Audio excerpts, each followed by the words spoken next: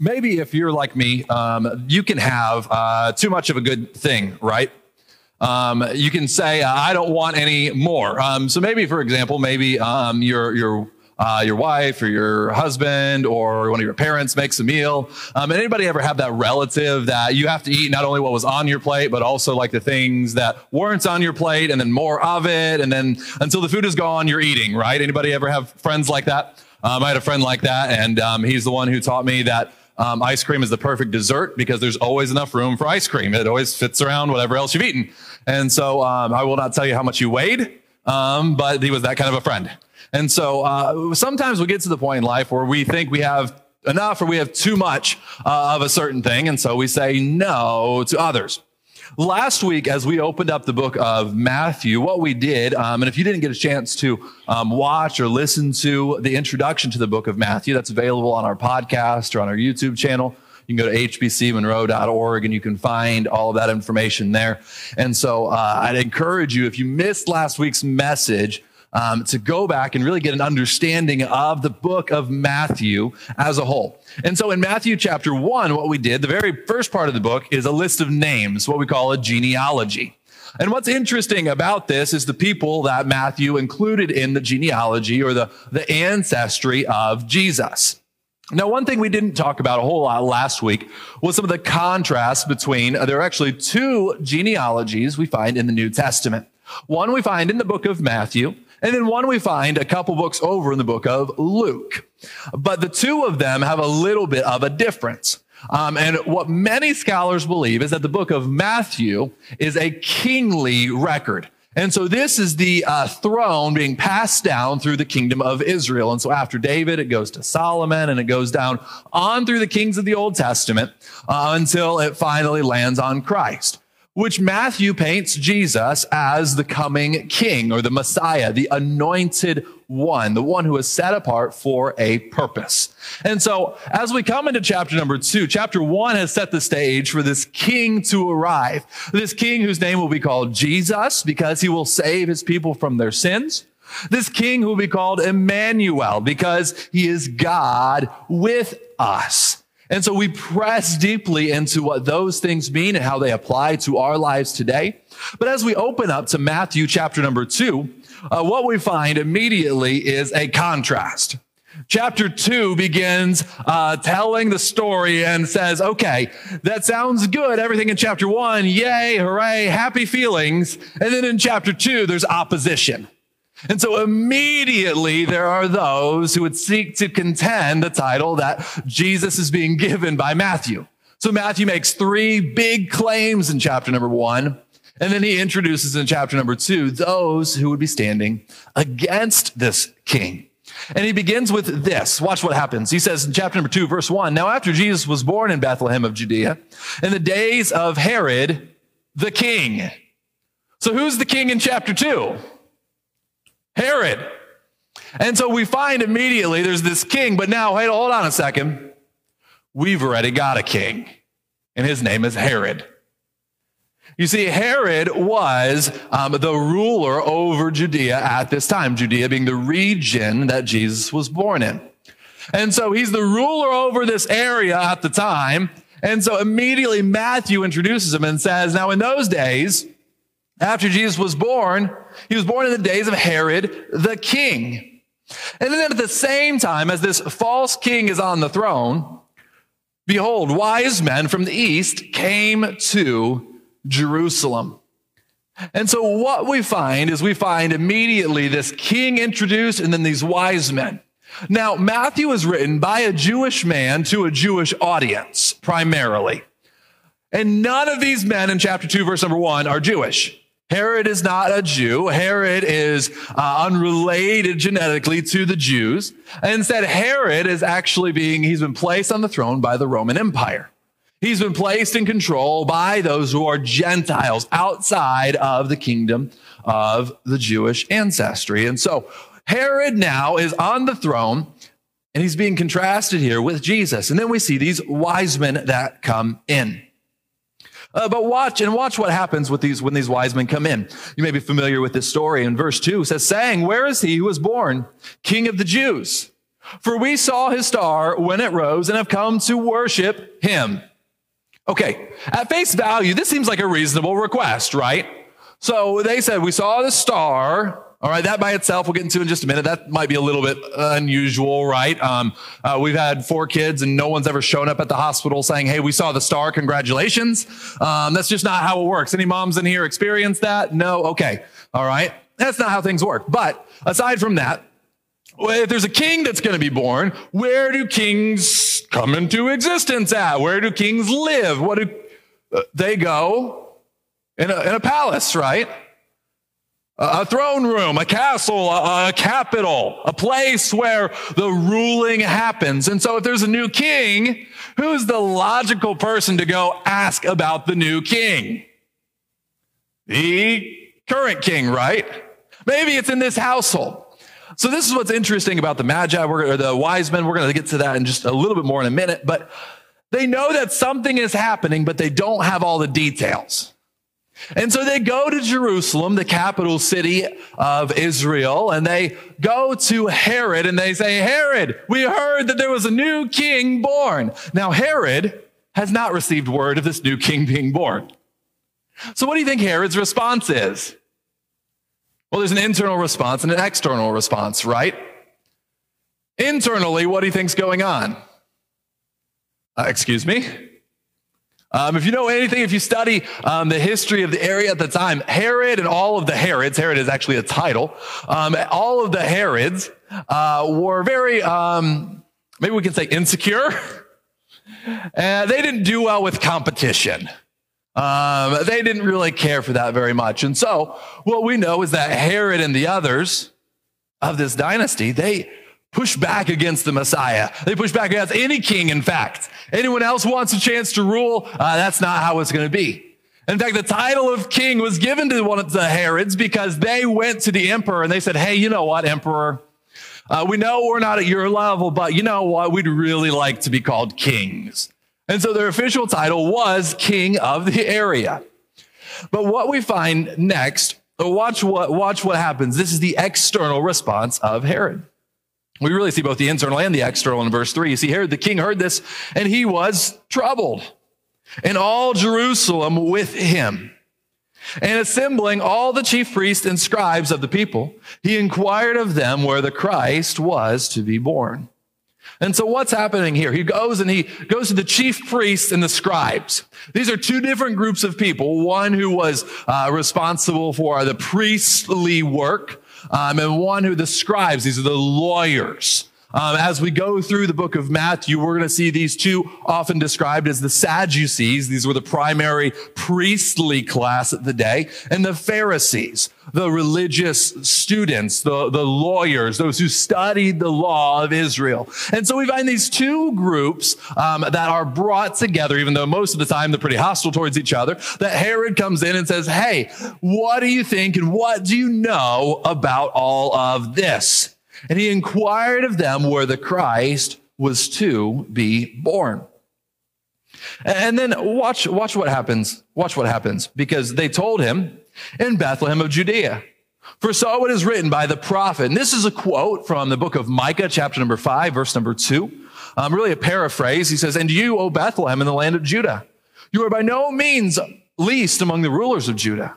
For from you shall come a ruler who will shepherd my people Israel. And so what we're actually seeing here, and this is what I want us to understand and what I want us to catch as we set the stage for chapter number 2, or the beginning portion of chapter number 2. What's happening here is we have to take some steps because this is a cultural difference. None of us lived in the first century, right? No one here's first century, right? Most of us in here are not Jewish. And so this background is a little foreign to us. But what's actually happening is there is a sharp contrast being brought between these 2 groups of people. Between the wise men who are seeking after Jesus and the religious leaders who have all of the knowledge that they need about Jesus. Because think about it this way. When the Magi, the wise men, came to Jerusalem, they didn't understand, they didn't know where he was going to be born, did they? If they had known where he was going to be born, they would have gone to Bethlehem based on this passage. The Old Testament leaders knew this, but the wise men didn't.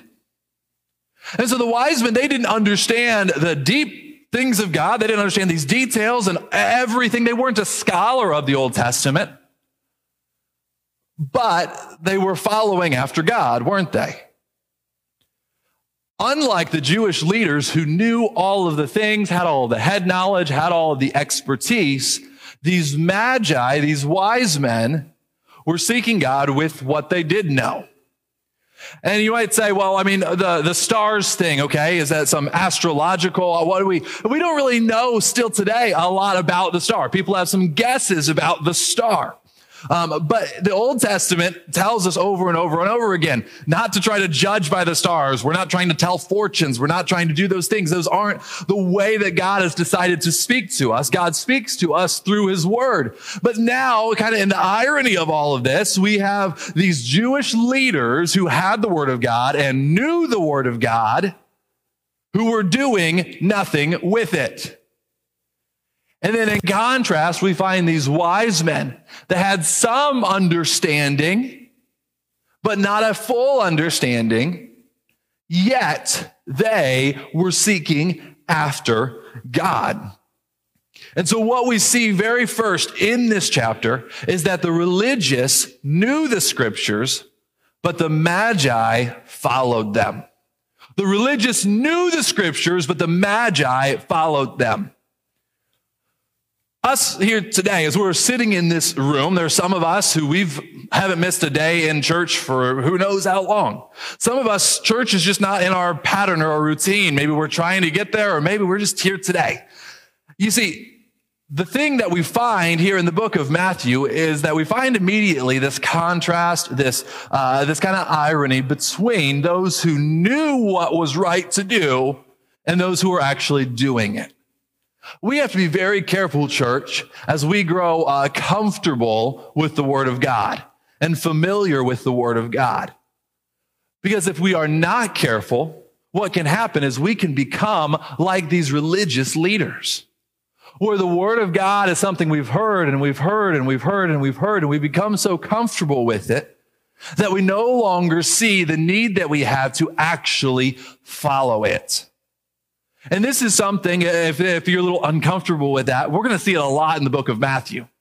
Because over and over and over again, these religious leaders are brought to the forefront, and Jesus often has very little nice things to say about them.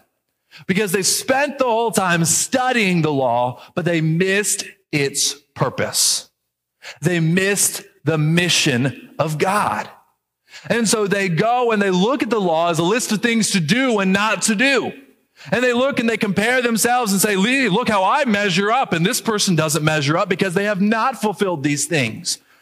And that's not the design that the law had. We talked about that a couple of weeks ago. But what we find here at the very beginning is that the religious, they knew the scriptures, but the magi are the ones who actually followed them. And in verse 6, watch this. This is the prophecy that they are actually citing to Herod about where the Messiah would be born. He says, "And you, O Bethlehem, in the land of Judah, are by no means least among the rulers of Judah. For from you shall come a ruler who will shepherd my people, Israel."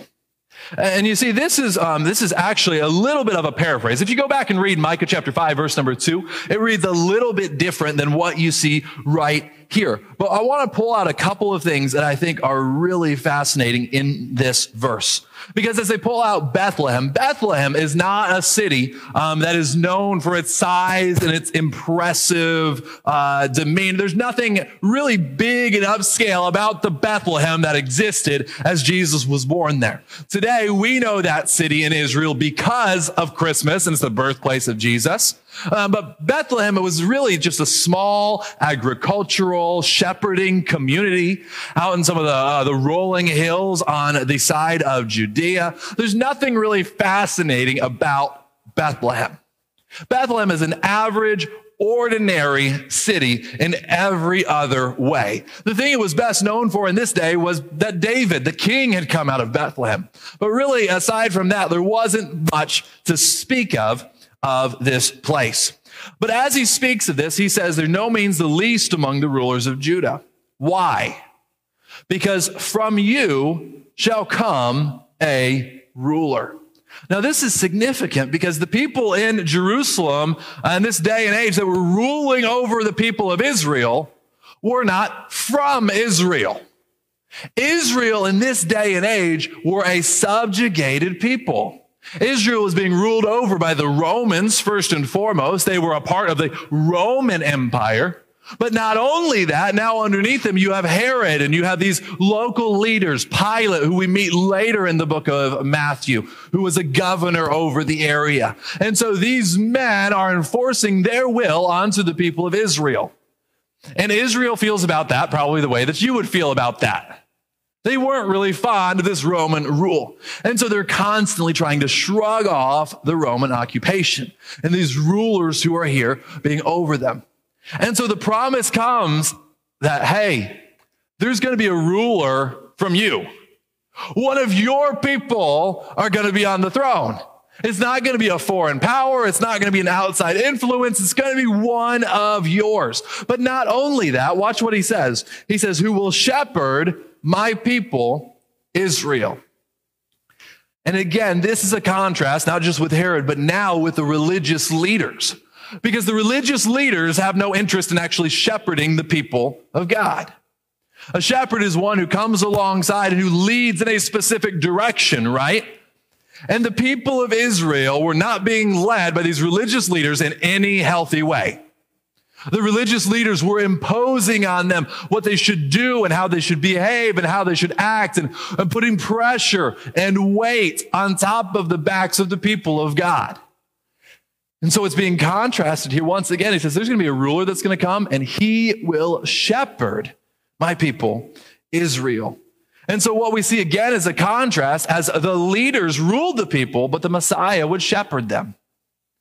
The leaders ruled the people, but the Messiah would shepherd them. And even still today, we understand Jesus as being the good shepherd. This is one of those titles that he gives himself. As he speaks of the gentleness that he leads with, the humility that he leads with. See, shepherds are very different than kings. Kings are what? When you see a king, they're lofty. They like to be respected. They like for you to understand their position and their power and their authority. Shepherds don't have any power or position or authority. Shepherds, in fact, they're kind of outcasts of the culture. They were like, that's the worker, that's the person who's out there in the fields, and they don't really smell great, and they don't really look that great, and they're kind of not really paid that well. And so those are the shepherds. They're the them, and this is the us, and good luck. But here the Messiah is being painted as a shepherd.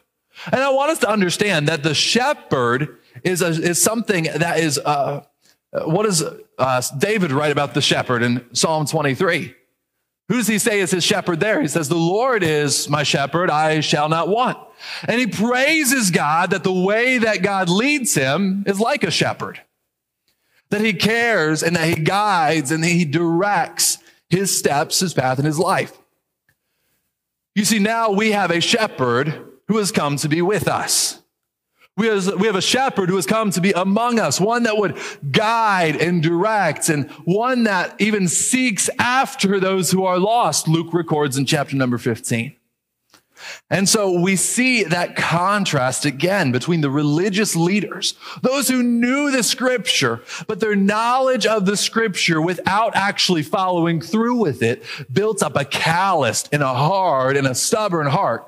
Meanwhile, the one who would come was going to come and lead in a totally different way. And then let's keep going. Look at verse number 7. See, then Herod summoned the wise men secretly, and he ascertained from them what time the star had appeared. And he sent them to Bethlehem, saying, go and search diligently for the child, and when you have found him, bring me word that I too may come and worship him. And so outside, he's giving the assent. Outside, he's saying, this is a good thing. This is what's taking place. I'm excited about it. And then verse 9, after listening to the king, they went on their way. And behold, the star that they had seen when it rose went before them until it came to rest over the place where the child was.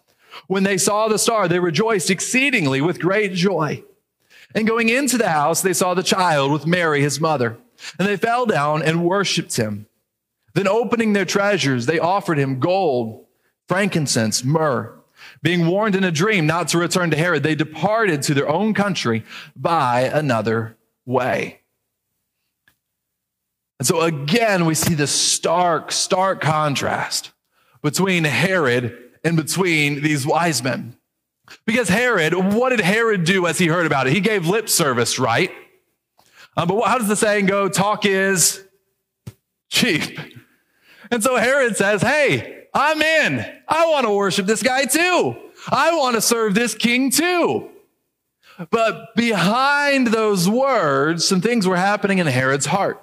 Herod was troubled. Herod was insecure. Herod didn't want to give up the comfort of his position, of his throne, and place his faith in another king.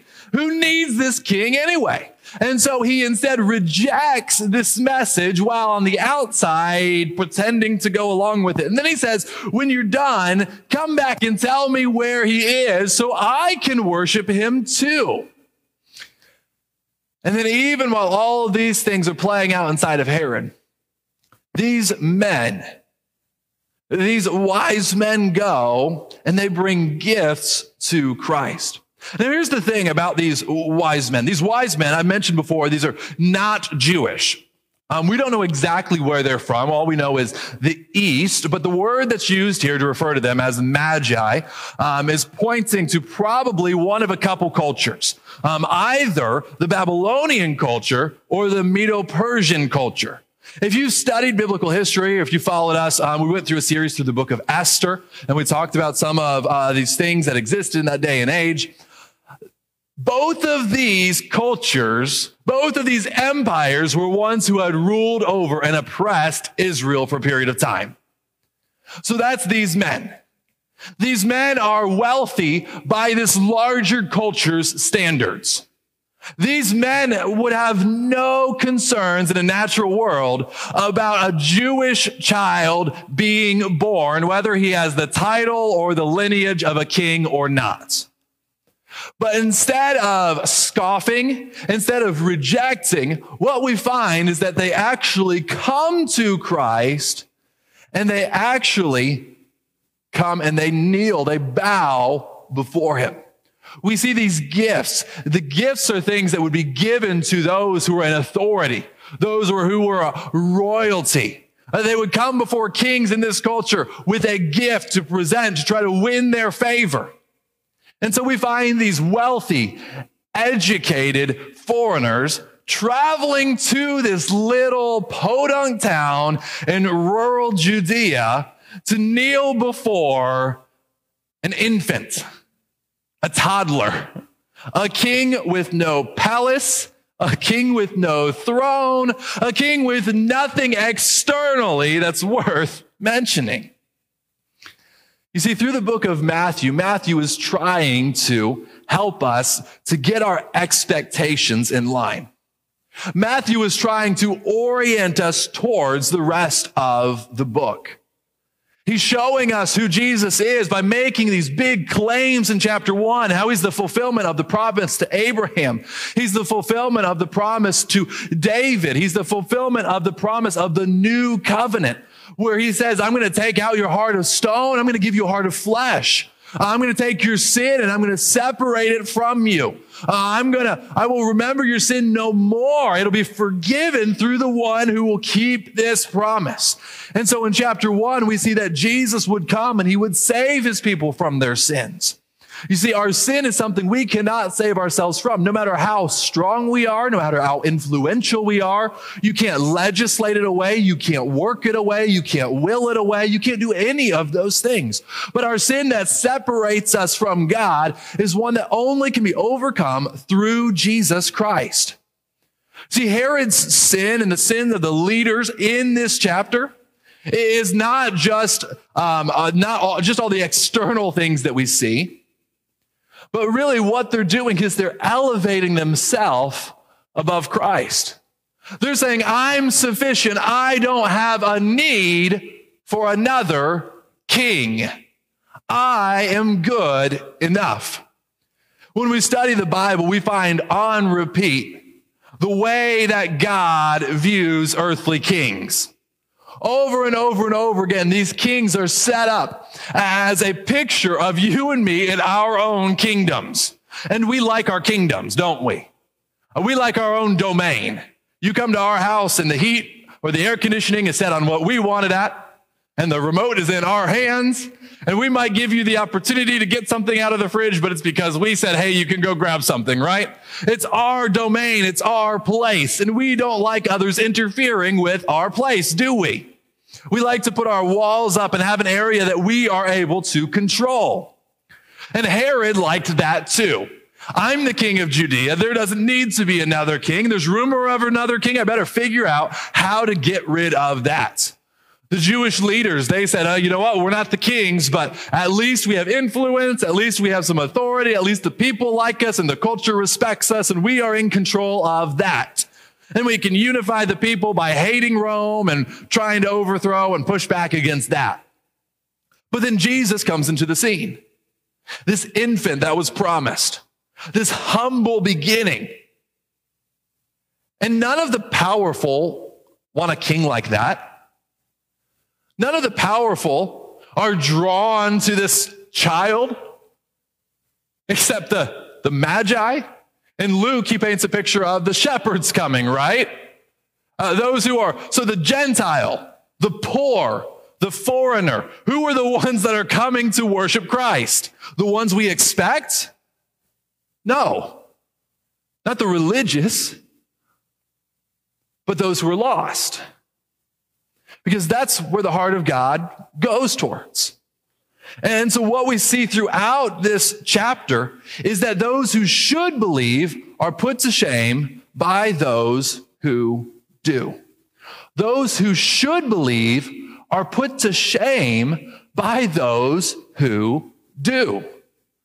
You see, Herod was familiar with Jewish customs. He had ruled there. His father had ruled there before him, and he had known about these things. In fact, in that day and age that they're living in, it's called the religious practice of the day is considered Second Temple Judaism. And there are even those that call this is Herod's temple. It's the temple that was used during the period of the Herods. And so he knew Jewish religious law, even though he was not a Jew himself. He understood the things that are taking place, or should have understood. The religious leaders, they had studied all of these things, and they had all the head knowledge of all of these things. And then yet, at the end of the day, when push comes to shove, the one who's actually following after God are the ones that you and I would look at and say they would want nothing to do with this. The nation of Israel had been waiting for centuries, for millennia, for the Messiah to come. And then when the Messiah was here, so many wanted nothing to do with him. Throughout the scriptures, the Bible makes it very clear that it's not just a book for those who would view themselves as religious. It's not just a book for those who would want to do all of the right things. And we should all be grateful for that. Because the fact is that none of us are good enough. But that's why Jesus came. Jesus came, he didn't come to make bad people good. He came to dead people like you and me to make us alive. You see, the Bible tells us that we are dead in our trespasses and our sins. That our spirit is dead. We are stillborn spiritually. We don't have the ability to do enough good, anything like that. We don't even have the ability to do on our own. And yet the Word of God and the Spirit of God, through the good news of Jesus Christ that we call the gospel, brings us life. You want a proof? You want a proof that we're not enough? Just look around your life today. I think all of us, over and over and over again, if we're honest, we see our shortcomings, don't we? We see our failures. We see our weaknesses. We see where we cannot suffice. You can't be God. And that's a good thing, right? What do we say? Ask your neighbor if they would want you to be God. If you can't figure it out yourself, I'd tell you they don't want that. But here we find God with us, Emmanuel, Jesus, the one who would save from that sin. So our question today is in some way, shape, or form, our question every week is, what are we going to do with Jesus? What are we going to do with Jesus? How do we respond to him? Do we respond to him like Herod the king responded to him? I'm a good enough king. I don't need that. Do we respond like the religious leaders and say, hey, who needs another king? We got one. It's not the best, but he's fine. Who needs another one?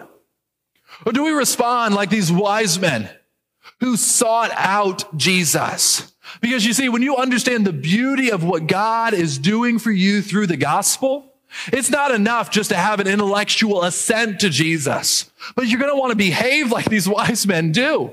You're going to be hungry for the truth of the word of God. You're going to be hungry to know who he is and to walk with him. When there's a sacrifice that's necessary, we look at it, we say, okay, God, you're calling me to this, and that's fine because you are what is worth it all. Understanding that earthly kingdoms, they fall apart. They crumble, they erode. The end comes to those. But he's sitting on a throne that will never end. And in fact, the closing words of the book of Matthew, he says, lo, I'm with you always, even to the end of the age. There's no time that comes that Jesus is not with you. Your job might come to an end. Retirement accounts, they can dry up. Things can happen. We understand that physical things change and they move, and relationships can be damaged and they come and they go, but Jesus doesn't. In fact, the author of Hebrews tells us that he's the same yesterday, today, and forever. So our question is, what king do we want to serve? Do we want to serve the King of Kings, the one who is always the same, the one who desires to shepherd us and to save us and to come into our lives and forgive the sins that we cannot erase on our own? Or do we want to try to keep serving the things that we've kept serving? Do we want to try to keep doing things the way that we've always done them? Again, how's that working out? The fact is that we can't be enough for God, but he is enough for us. And really the truth that we see is we see that the heart of God is near to those who are near to him. The heart of God is near to those who are near to him. James writes this in chapter 4, verse number 8 of his book towards the end of the New Testament. God promises this. He says God's going to draw near to those who draw near to him. That's where God's heart is. Not necessarily always to those who have heard it and shut their hearts, but you want to draw near to God? You want to come to God? He's there. He's present. He's not standing afar off and saying, prove yourself, test yourself, do this, do that. He's saying, hey, I'm here. I'm ready for you. I've been waiting for you. Just like the prodigal son, the son who wandered away from his father. When that son chose to return, what did the father do? Did the father throw rocks at him and say, get out of here? Did the father say, hey, kiss the ring and bow and show me that you mean what you're saying? Humiliate yourself for me? What did the father do? He said, I will humiliate myself for you. And he lifted up his garment and he ran towards his son. Just culturally unacceptable in every way. And he said, son, you don't have shoes on your feet. Here, take these. Son, you don't have a coat. Here, take this. Son, you're my son. You need this ring. You're a member of my family and my household. And maybe you're sitting here today and you've been just on repeat reciting the speech that you would give coming back to God. I'm so sorry, God. The God, I don't know. Listen, the Father is going to cut you off anyways. That's what happens in the story. He says, no. You were gone. Now you're back. You were dead. Now you're alive. You see, the gospel isn't about how great of a prayer you can pray or how great of a repentance you can demonstrate. It's about the gift of God through Jesus Christ for you. And so whether your life looks like Herod, where you've built up your own kingdom and you said, I can do this on my own, whether your life looks like the religious leaders and you've done all the spiritual things but not let God break through to your heart, or maybe you're like these wise men, where you were far from God. You weren't even in the same time zone. You're not even you're not playing the same sport. You're nowhere near him. But you feel God drawing you and pulling you towards him. It doesn't matter. God's desirous of all. But what matters is the way that we respond when we feel God moving and God drawing us. You see, he's near to those who come near to him. And so today, you can walk out of here just as far from God as you walked in. That's the decision to make. Or today, you can say, God, break me down. God, you've been wearing on me. God, I understand that you're the one who makes life worth living. And so the question today is not who is worthy of it. The question is, how are you going to respond to the one who's worthy of it?